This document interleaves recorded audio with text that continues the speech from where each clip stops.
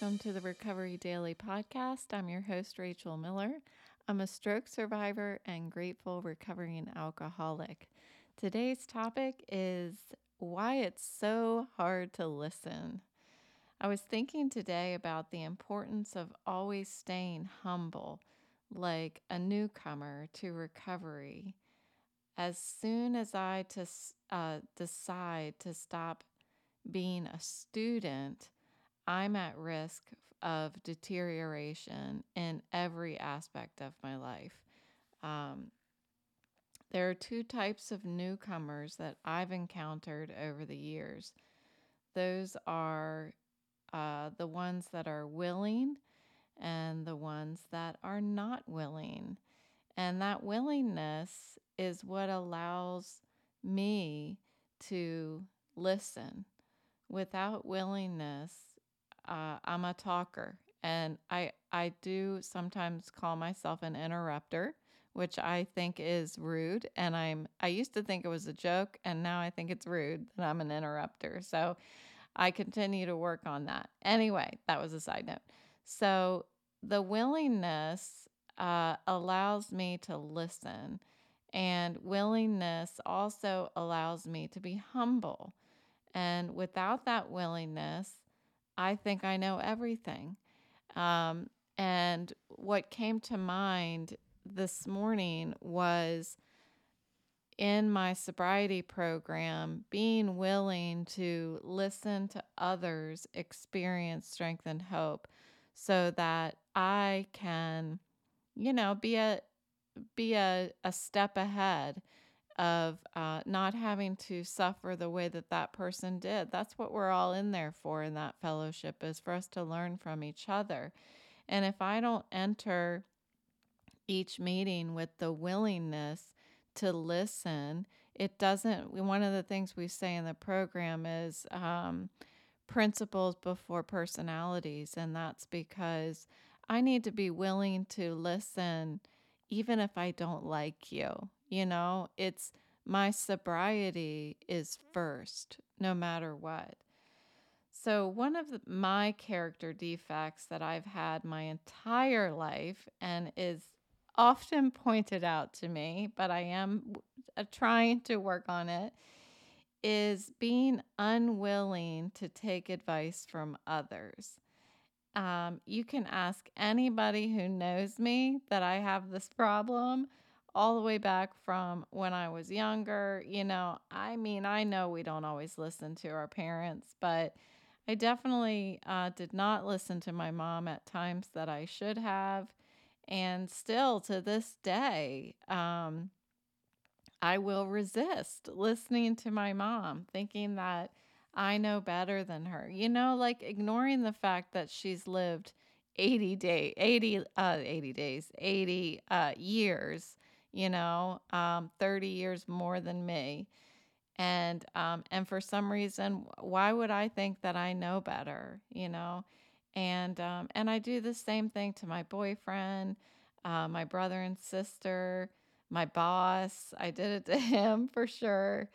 And just everybody. And so I had a couple examples of what I mean by this. So one is that my boyfriend we were sitting down and just thinking about different things that I can still do that won't hurt my head. And he suggested baking. Well, no. I didn't even consider it. I just was like, no, I can't do that because. And then later, much later, months later, my sister made the same suggestion. And I responded the exact same way. No, no, I can't do that because, fill in the blank. And my excuse was I still have to read the directions, thinking like the recipe, thinking that, well, I'd have to look at the recipe on the computer. And I shut it down. I didn't even consider the suggestions twice. And so what I didn't do is I didn't ask questions. I didn't even give the thought long enough consideration to think maybe there is a solution, a way that I can do this. I just, uh, I think the second time when my sister recommended it, I think she, without me asking questions, she offered maybe you could print the recipe out. Well, my response is no, I can't do that. I can't even look at paper. I can't read anything on paper either. It hurts my head. I shut it down entirely and didn't ask questions. And it turned out, I don't know if somebody else, one more person recommended, maybe my friend recommended that I try baking. And I stopped resisting. I don't know if it was the person who finally made the recommendation was somebody I was willing to listen to, or somebody made the recommendation along with maybe you could do it this way. And somehow I listened that time, and I've had lots of people helping me. And one of the things, the suggestion was to have some friends over and we could bake together. That way I don't have to read the recipe. And that's what got me started on the baking thing. And it didn't have to be that hard. It didn't have to be that hard for me to listen. It shouldn't have been that hard.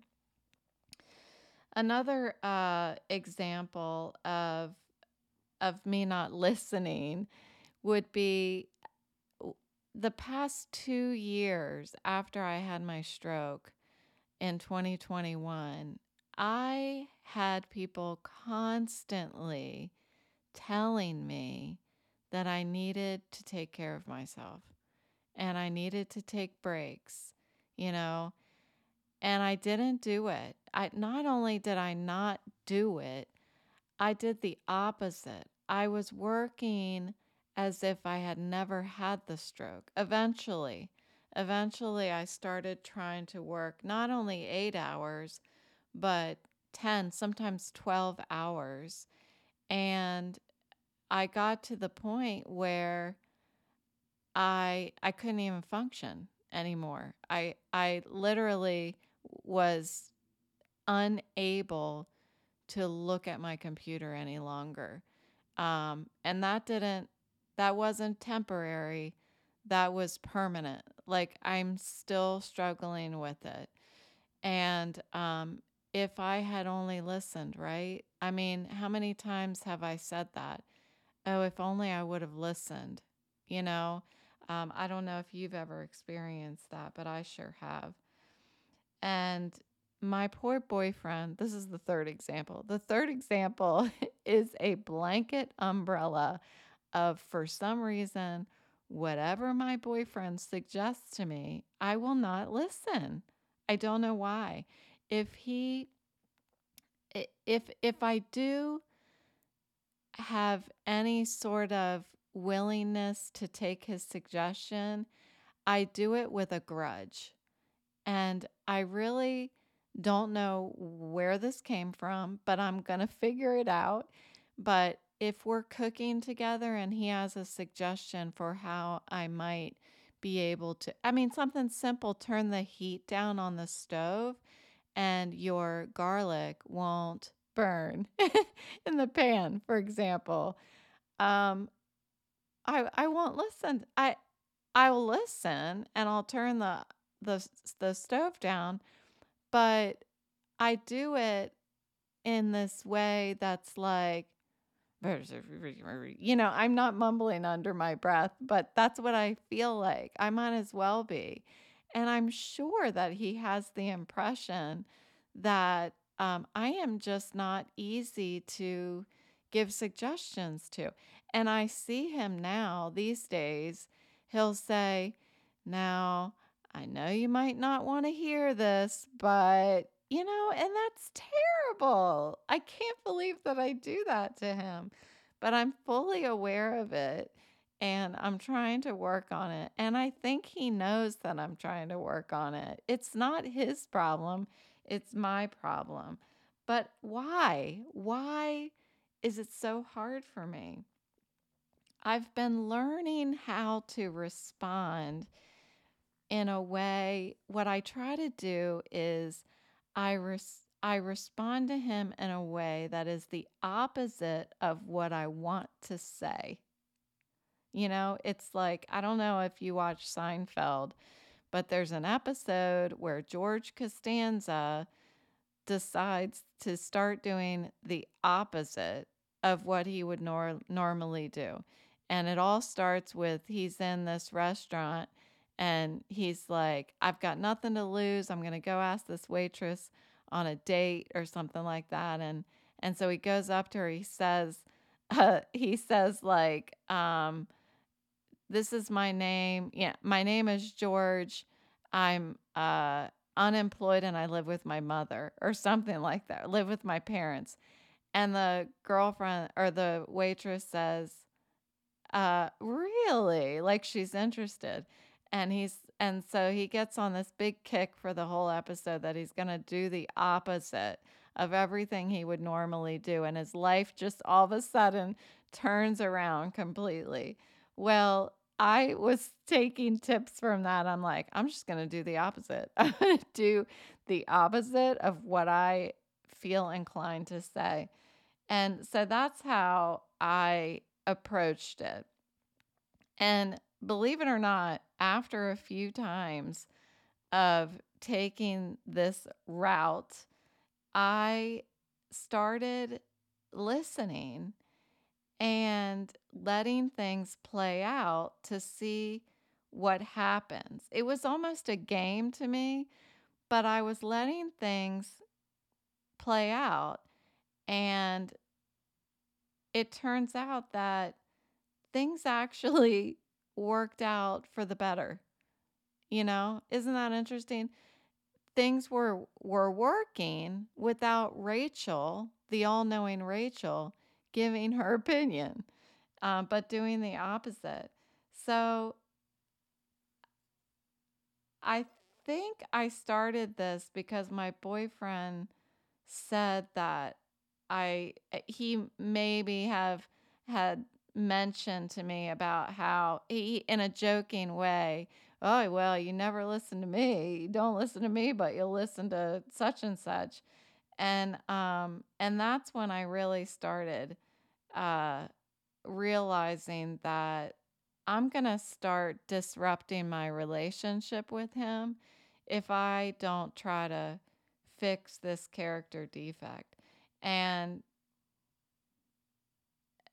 I think when he said that, I know it came to mind that, the same thing was happening with my boss, and the same thing happened to with my mom when I was growing up. Not only when I was growing up, but even in my 40s. Same thing. So this begs the question, why does Rachel not listen? So um, I'm not open to others changing my point of view. So this is kind of my thought process through this. I'm not willing to have others change my point of view. And I feel like that might be the problem a lot of times. But unfortunately, most often, I think it's because I think I know better and they don't know what they're talking about like I do. And that, just saying it out loud, sounds terrible. It sounds terrible. What am I? Um, I'm not a human being among human beings if I'm just going to walk around thinking I know better than everybody else. And what am I really more interested in?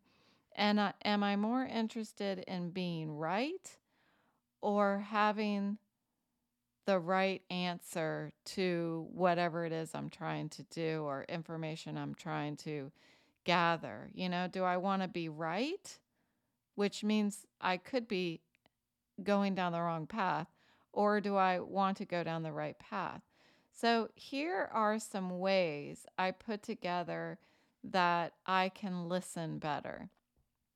So number one, When I'm having a conversation with somebody, we'll say my boyfriend, when I'm having a conversation with him about, say, he's giving me a recommendation for how to not burn the garlic because the stove's up too high.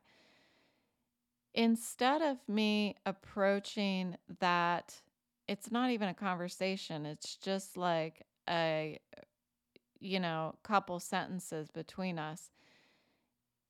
It's like I'm approaching that as it's me versus him mentality. Instead of what the real problem is that the garlic is burning. So what's more important? The garlic not burning or me doing it my way? And that is how I freaking approach everything. So this is very enlightening to me.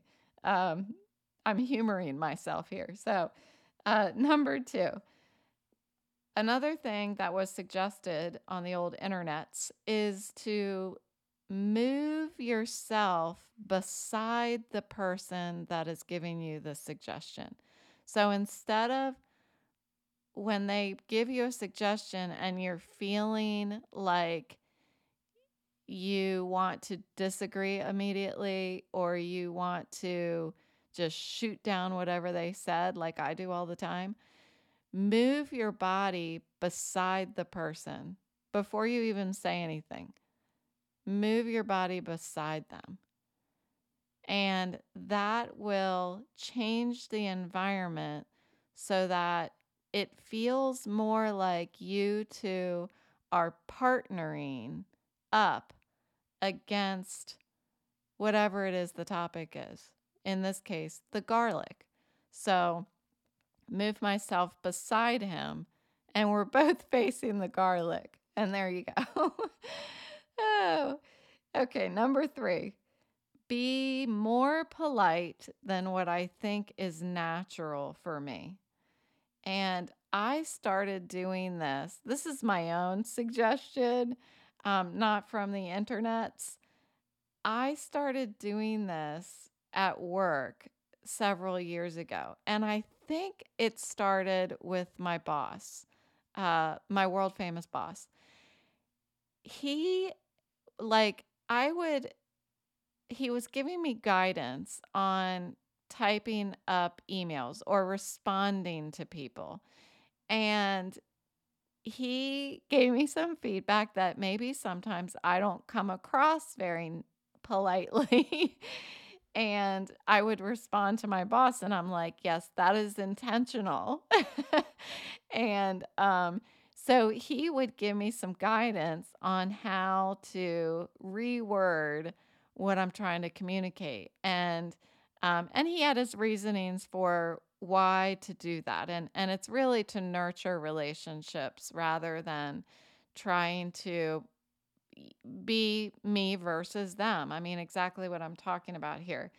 So what I started to do, because when I would reread the edits and the recommendations that my boss gave me, I'm like, I would never say this stuff. It is way too ridiculously polite. And he's like, oh, yeah, you can put it in your own words, put it in your own words.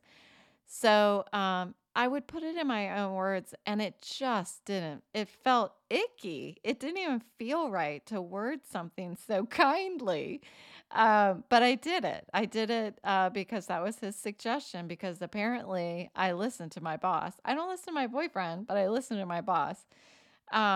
Anyway, what I realized is maybe I need to be way more polite than I think I sound.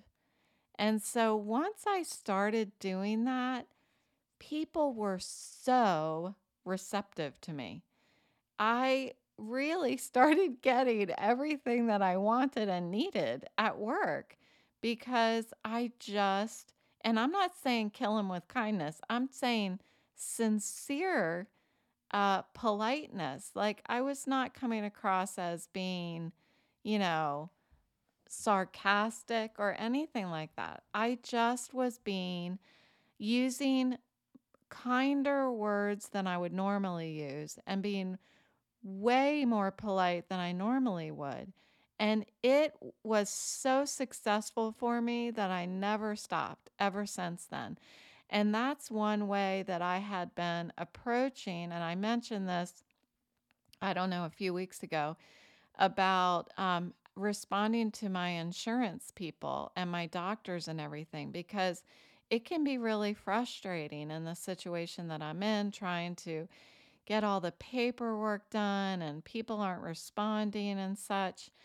And I want to respond kind of aggressively, but just having proven to myself how successful it is to be polite, to be overly polite, I just tend to do that now. It's become a habit for me. So saying things like, I understand, when somebody's telling me something that I totally disagree with, um, saying still I understand is important to make sure that that other person knows that I am listening to what they're saying. If I just stop at I understand or I'm listening, I hear you. If I just say that, I'm most likely going to end that with but and start, going after my own point of view. So it can't stop with just, I understand. But additional things that you can say are repeat what they said, because that just reinforces the fact that you're listening. You can find something that you agree with, that they're saying. You may not agree with everything that they're saying, but there's probably something that you agree with, even if it's just, yes, I agree the sky is blue. I totally agree with that. Also, soften your language to sound more humble. And that kind of goes in line with what I'm talking about, just choosing language that you wouldn't normally choose. Um, Comes across as not so argumentative. And then finally, as I mentioned before, ask questions. So asking questions, even if you disagree with what somebody is saying, think of a question that you can ask them about it, about what they're saying. So this does a couple things. This allows my brain to process for a little longer what they're saying, number one. And that gives more time for me to respond instead of react. And that's what I think my not listening is one of the causes for that, is that I choose to react rather than pause. So by asking a question, it gives that time, that pause. It gives like a more natural way of pausing, so that you're not just pausing and staring at them and just holding back, wanting to say, I totally disagree with you. So also asking questions sets me up for learning, for discovery and learning. And I've talked about how this is my favorite thing. Learning is my favorite thing. It's one of my values, my core values is learning. So setting myself up to be rewarded with learning, because I love learning so much, through curiosity, the other person will get a better impression of me listening to them. And who knows, once they answer that question, maybe I'll have another question, or maybe they just might change my mind. And I don't know. I don't know why I'm so bullheaded, but I am. And I don't just think I'm right. my problem is that I know I'm right. It's like a state of mind and it's fixed. And, just like I just said, it's my problem. My problem is that I have this fixed state of mind that I know I'm right.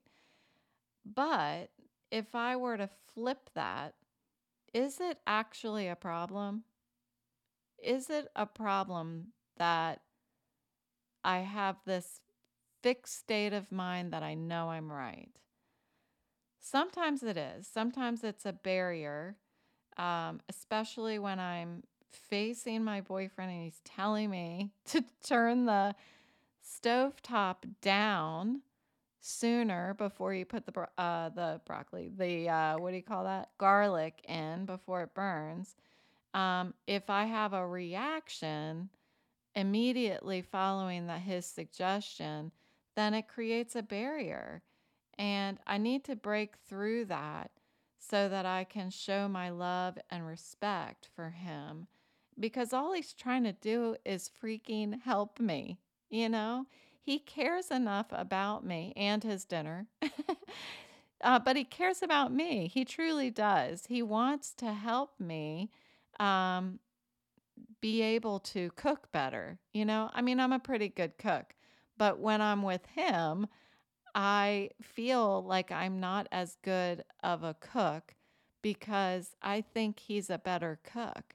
And I think there's some pride in there that is at risk by me allowing him to give me suggestions and I listen and take those suggestions.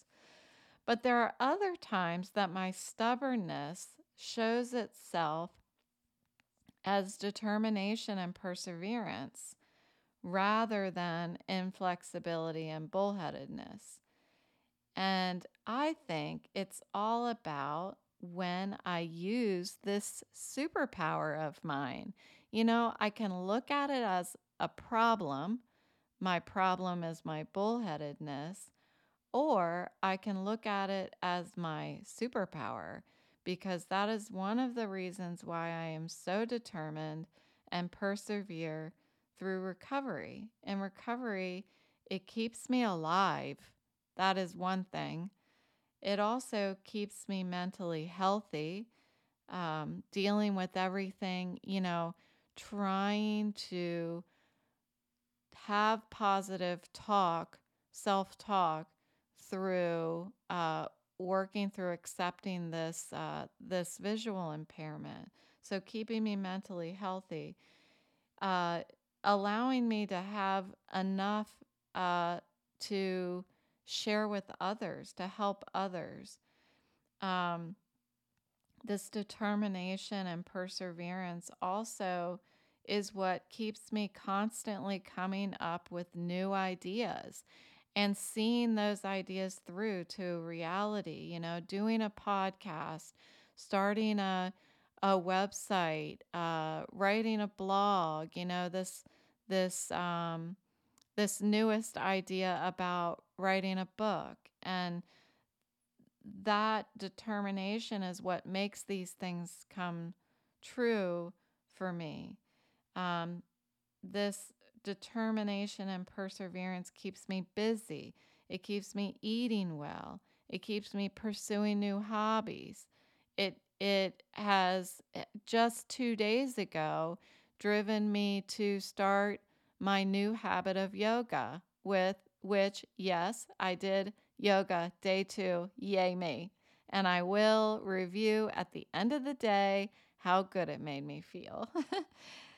So, in other scenarios, I must be able, though, to compromise, agree, or give in, even though it makes me feel like my pride is at risk.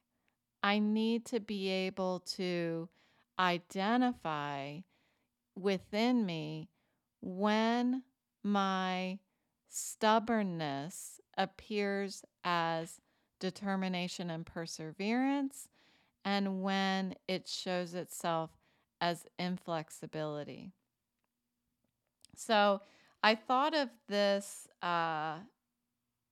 this scenario, what do I want to say? This example, real life example that I can think of the next time I find myself in a situation where I'm resisting listening to someone, when I'm not being open and willing, and when I'm refusing to let go of my stubbornness and my opinion. This is what I'm going to think of. When leaves are hanging on a tree in the summertime, they feed the tree. They give nutrients to the tree. And when it starts getting colder outside, the leaves start changing color and they fall to the earth. And they're absorbed into the earth in this beautiful cycle that nature created. If the leaves, were to somehow remain clung to the tree, two things can happen. The leaves are going to freeze to death. And two, they actually make the tree vulnerable to damage because the tree actually forms a protective seal once the leaf detaches and falls to the earth.